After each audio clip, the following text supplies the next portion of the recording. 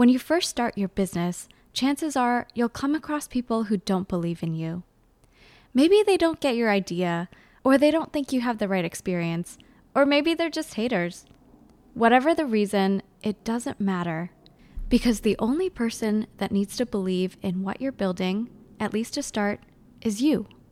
Today's guest, Allison Clare, had a ton of people who gave her funny looks when she said she was starting a business. Her dad, one of her first customers, and banks who denied her a loan. Some of that doubt came from the fact that she was trying to start a jewelry business without any jewelry experience. But that didn't stop her. It actually gave her more fuel to prove those doubters wrong. It turns out Allison had the perfect background for what she was trying to do. At the time, she was working in administration at San Diego State, and she wanted to represent her alma mater, University of Washington, at football games and fancy events without looking tacky in, say, a hoodie. So she started thinking, what would it look like to show off your school spirit in a more classy and sophisticated way? That's how her brand Allison Clare was born. Today, they sell licensed, fine jewelry so that you can show off your school spirit with a gold necklace, a silver ring, or diamond earrings. Fast forward 5 years, Allison Clare has made almost $1 million in sales and over 1,000 orders, as mainly a one-woman show. The brand is now a licensed jeweler for 8 schools and counting, including the University of Washington, University of Arizona, and Virginia Tech. Allison has certainly proved those doubters wrong. Today, she's here to tell the tale of how she dove headfirst into a new industry, teaching herself jewelry design and manufacturing, and some of the sacrifices she had to make to build a $1 million brand. If you enjoy this episode, I would love to know where you're tuning in from. Take a picture of where you're listening from and tag me on a story at Inside Out with Jane. I'll reshare it. All right, on to the show.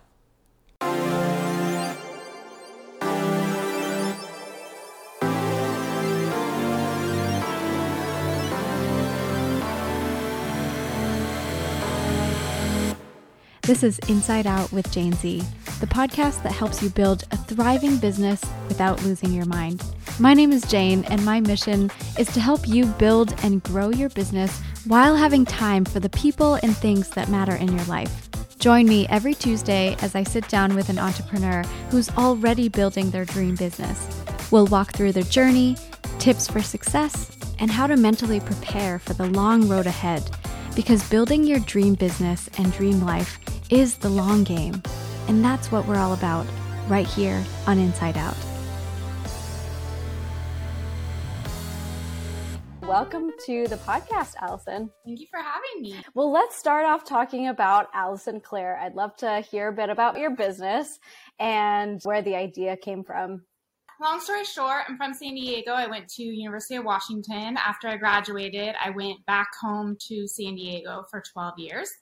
And I missed being around my Husky friends. I missed going to games. At the time, I was working at San Diego State University. And I had been there for about 7 years. And I was thinking about applying at Merrill Lynch, where my dad was working. And I needed to submit a business plan. There was a lecture in town by a San Diego State professor, and it was about business plans. So I went, and the first thing he says is, don't write a business plan. So that didn't really work for me. So we ended up meeting later and just kind of telling him a lot about my situation. And my job was really great because I had a lot of flexibility. And what I mean by flexibility is the ability to go on vacation or come in a little later. Those things were important to me. It allowed me to go to Husky games up in Seattle or travel across the country. The mentor, again, he was a professor at San Diego State. He basically said, Allison, you're not living. And I was like, huh? What do you mean? And it kind of hit me. And I understood it because I felt like I was going through the motions. I was doing the 9 to 5. I was doing what everybody else was doing, going to work, working out, making dinner, going to bed, hating Mondays, hating Sundays, loving Fridays. And I was about 32 or 33 at the time. And I really felt like this can't be my purpose. This can't be my life. Like, this is not okay. This is not fulfilling enough for me. I had already started researching about collegiate fine jewelry.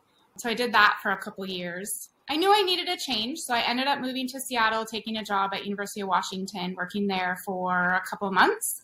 My contract there ended, and the very next day, I just decided to go for it. I knew in my heart of hearts that it would work.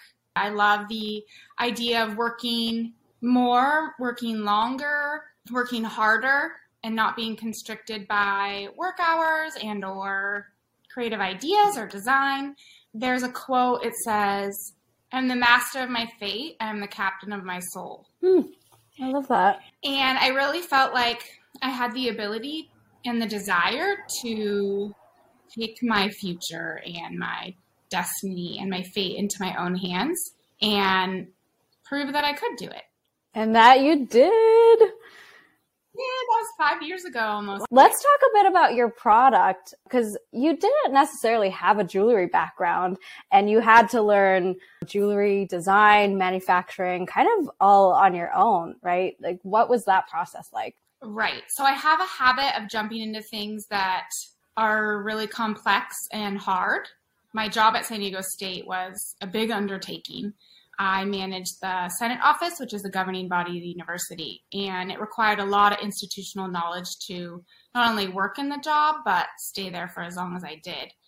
So same type of thing with Alice & Claire, my business. I didn't have business experience. I didn't have fine jewelry experience. I didn't have licensing experience. I just thought, I'll figure it out. And I wanted to continue to keep learning, so I didn't mind how long it took to figure out how to make it work. It's so crazy to think back. It's pretty brave to do that. Ignorance is bliss, I guess. I didn't know, but I loved the idea and I didn't care. I was going to do it. I was going to figure it out. If I heard no, I was going to move on to the next person. Wow. That's definitely brave. Not many people can just leave a job and jump right into your own thing without knowing anything about the industry. Wild. Yeah. What's the difference between jewelry and fine jewelry? Is that an industry term? Great question. So fine jewelry would be sterling silver, gold, diamonds, gemstones. And then costume jewelry is basically what everything else is. Okay. Sometimes it might be some silver or might be plated, gold plated, which doesn't last as long in most cases. Got it. Yeah. Okay, so you deal with the luxury stuff. I do. The pretty Fancy. So how did you go about learning what you needed to? I'm guessing like you started approaching manufacturers and probably got no's at the beginning. What was that process like? I was most intimidated by, and what I started working on first is the licensing process, which I was pretty afraid that I was just going to get a flat out no. So that was a big learning curve. Manufacturing, I basically just Googled different keywords, got in contact with quite a few. It was a little hard in the beginning because I didn't know the language and you could tell I was an outsider. I mean, it really only took one or two for me to start. And since then, I've actually moved on to other manufacturers. The first one closed down and the other one was not in America, and I wanted to move everything stateside. So I'm still learning about jewelry and how it's made, casting process, or some of it we cut from sheet metal, skinny sheet. But yeah, it was a little bit harder in the beginning. Yeah. Wow. So is the whole business based in the US now? It is. Wow. That's huge. It is. It's a big difference. The quality overseas was great, but the timelines were way too long. Oh. Way. Did you just have to order months in ahead because of shipping and all that? Well, we moved to carrying inventory to made to order. Someone would place an order and then sometimes it would take 2 or 3, 4 months, and that's not acceptable. So now we get an order. We have a timeline of about 2 to 4 weeks. Sometimes we can do it quicker. And it's all either here in Seattle or New York are where our factories are now. Wow, that's pretty quick turnaround, 2 to 4 weeks. Can you tell the story of how you thought about doing fine jewelry in the beginning? Because it was something about going to certain events and you were like, oh, I want to wear something nicer than a hoodie. Sure. Yes. So towards the end of my time in San Diego, I contacted the president of the University of Washington alumni chapter in San Diego. And the chapter needed to be invigorated. We had a couple rough years with a coach that shall go unnamed, and our viewing parties were just very boring and blah. So I took over, volunteered to get some younger kids in there, get some pictures up on social media, show everybody we're having fun. And at the Holiday Bowl in San Diego does a really good job throughout the year of courting the Pac-12 teams. And what I mean by that is they have happy hours, they have basketball tournaments, and then whoever's picked to play in the game gets to walk in the parade and be down on the field before the game. And so we were starting to get involved with the other Pac-12 chapters in San Diego, and we would go to happy hours at semi-fancy places. And I would think, okay, like, what am I going to wear? A t-shirt to show that we're dub, a purple sweater. And also, how do I look like a leader? I don't want to look like a sorority girl anymore. Right. So I always ended up wearing either a purple sweater or all black. And I have this, you can't really see it, but this purple David Yurman bracelet. Cool. That for me was pretty much it as far as purple went. And then at the same time, San Diego State basketball was doing really, really well. Hottest ticket in town. So much fun. Chargers were pretty boring at that point. Padres were pretty boring at that point. And since I worked with the administrators on campus, I would see them at the games. And all the women, most of the time, were wearing black pants, red top, or red blazer, with nothing SDSU. That was happening at the same time as I was trying to lead the San Diego chapter. And then part of my job was buying gifts for outgoing presidents and provosts. And I would present that gift in front of 200 people, including the president of the school, the deans, students, important people. And it was embarrassing because it was hard to find things that I thought that they would really like. They have enough plaques. I don't really know these people very well, so it's hard to get a super personalized gift. So one year I bought roses, 24 red roses for an outgoing provost. So then that would happen every year, and it just gave me more fuel to the fire to think that this could actually work. Did you end up going back to San Diego State and working with them? I did for a little bit, actually. I made a little tiny lapel pin, said SDSU, and had a little ruby in it. Oh. Yeah, so that's super fun. Yeah, I'm not licensed with them, but I had an internal license to work on that project. So what is the licensing process? Like, is that like you become the fine jewelry provider for a college? No, nothing is exclusive, at least not in my category of jewelry. Okay. Schools do respect and take care of their licensees. University of Washington, I hope, wouldn't bring on 10 new fine jewelers. In the beginning, I've heard that licensing, for schools at least, was about getting as many licensees as possible. And within the last 5-ish years, they've really focused on having a fewer number of licensees that can make product for the different categories, whether it's apparel or hats or pillows or chairs or kitchen stuff, all stuff. So no, it's not exclusive. There aren't many licensees that do what I do. It is a pretty big niche, but I'm shocked at how well my business has done. I never thought we'd be where we are. So it's really nice when customers, they see my product and they smile and they're so excited, and it's really fun. It's really nice feeling when I get nice notes from people. Oh, you do beautiful work. I love it. It confirms my idea and the dream.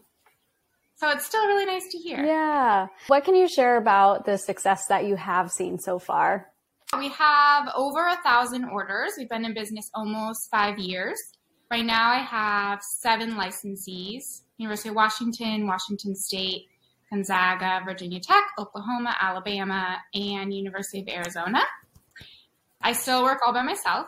I have Dang. had an assistant before, but COVID got started, and so that ended. So right now I do everything. One woman show over here.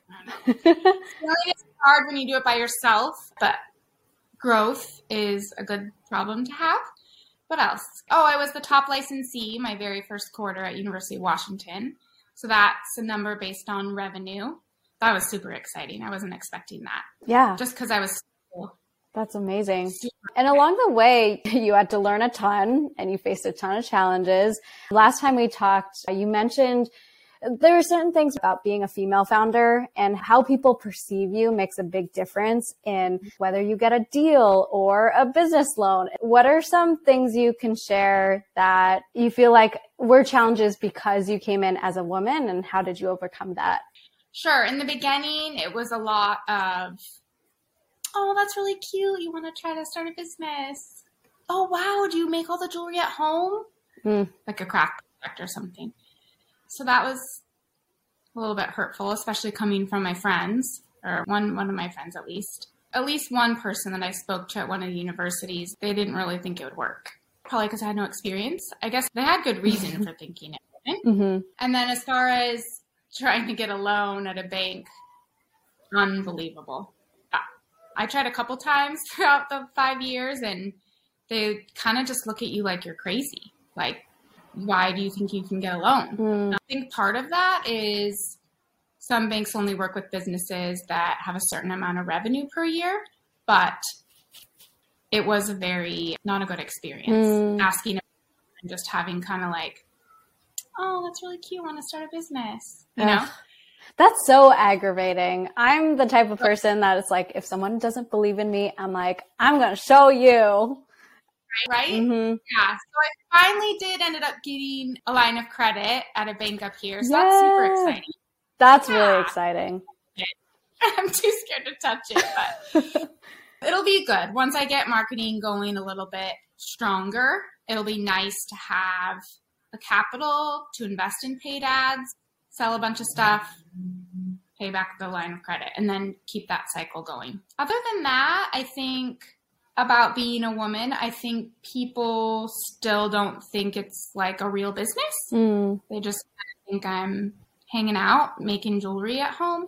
And what it is I've worked very, very, very hard on this business. The first 2 years I worked 12 hours a day, 7 days a week, except 2 or 3 weeks a year. So I don't really know how to get around it, or how, if I should even be trying to prove to anybody that it's a legit business, but it does have something to do with being a woman, how you look, how you carry yourself.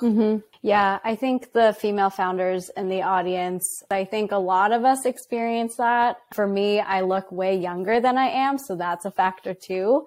It sucks when people don't take you seriously and you're actually doing the work. At the end of the day, there's certain people that matter, of course, and others that you just have to let go.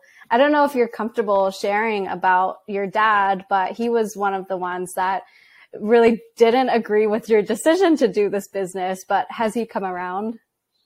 Oh, yes. Okay. He's definitely come around. Oh, good. Shocked that I've been able to do what I'm doing.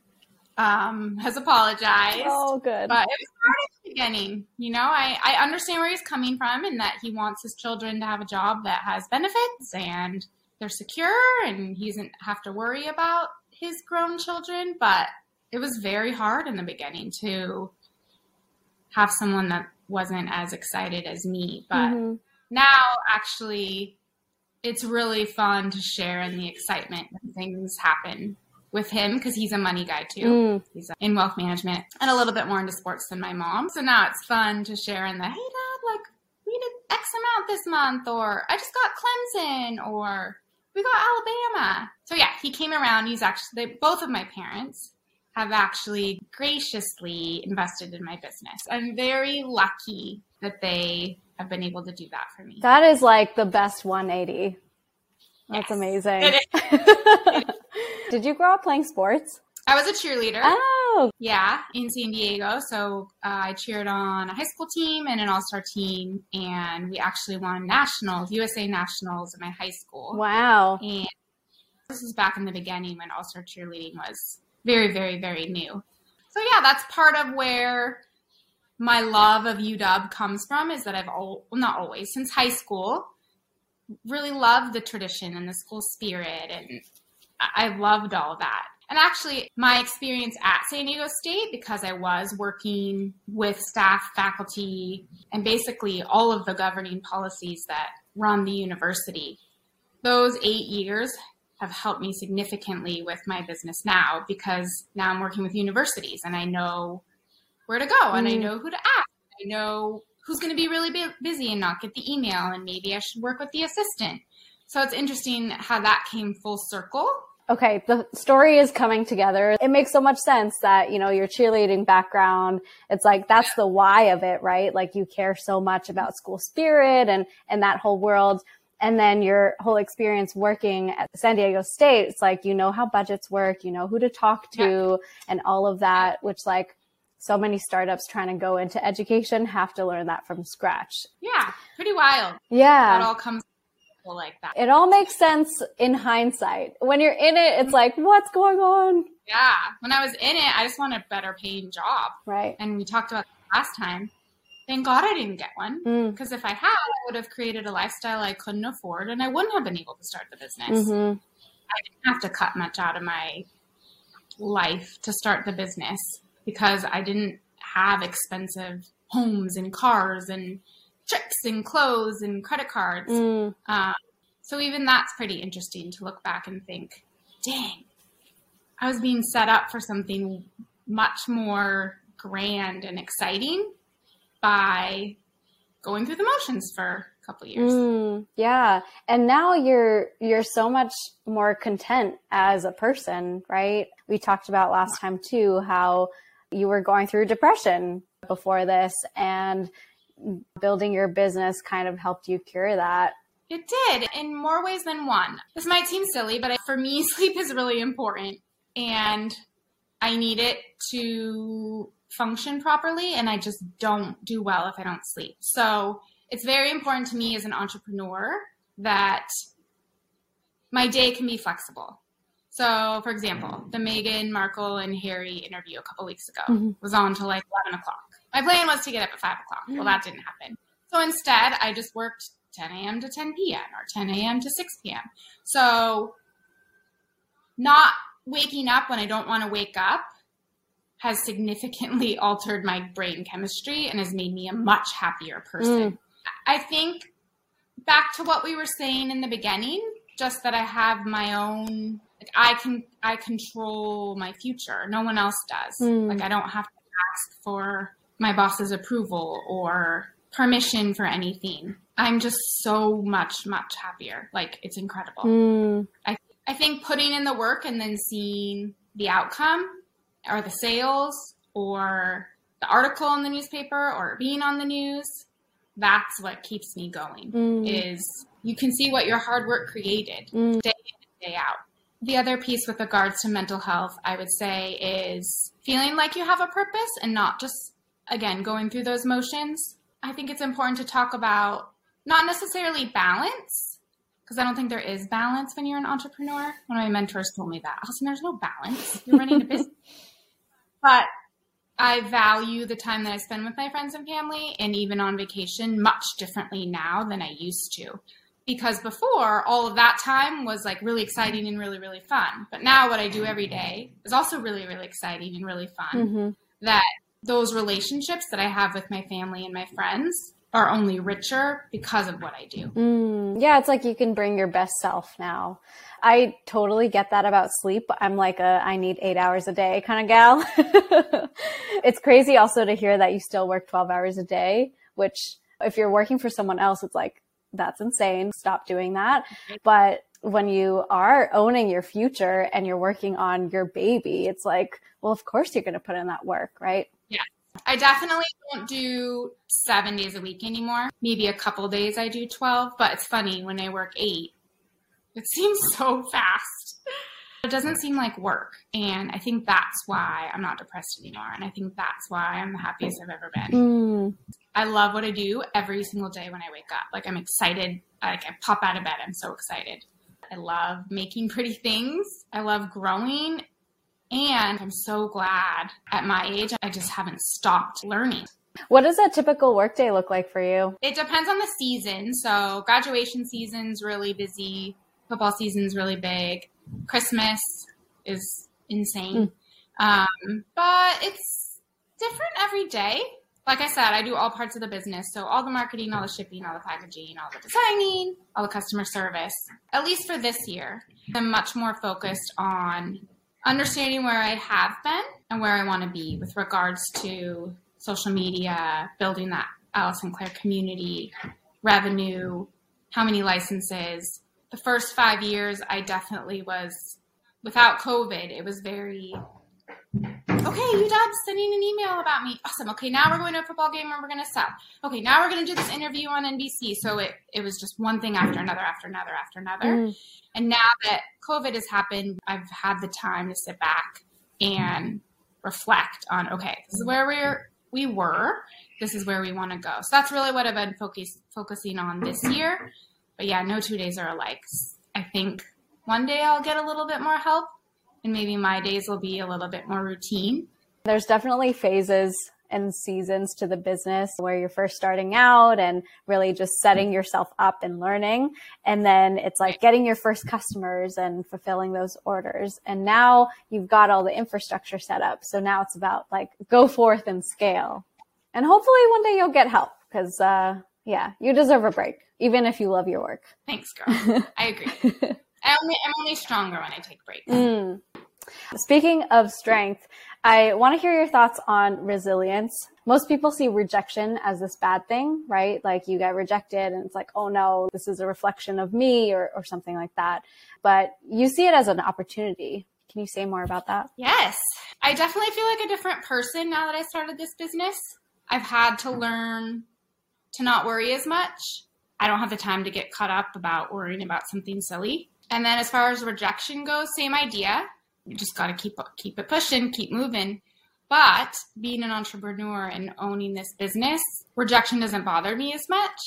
I actually can learn from it. 99% of the people, whoever they may be, whether it's someone that I'm going to work with in digital marketing or a customer, your website's so beautiful, everything's so beautiful, on and on and on. But then the one person that said, hey, I think you can do this better. I'm like, tell me more, you know?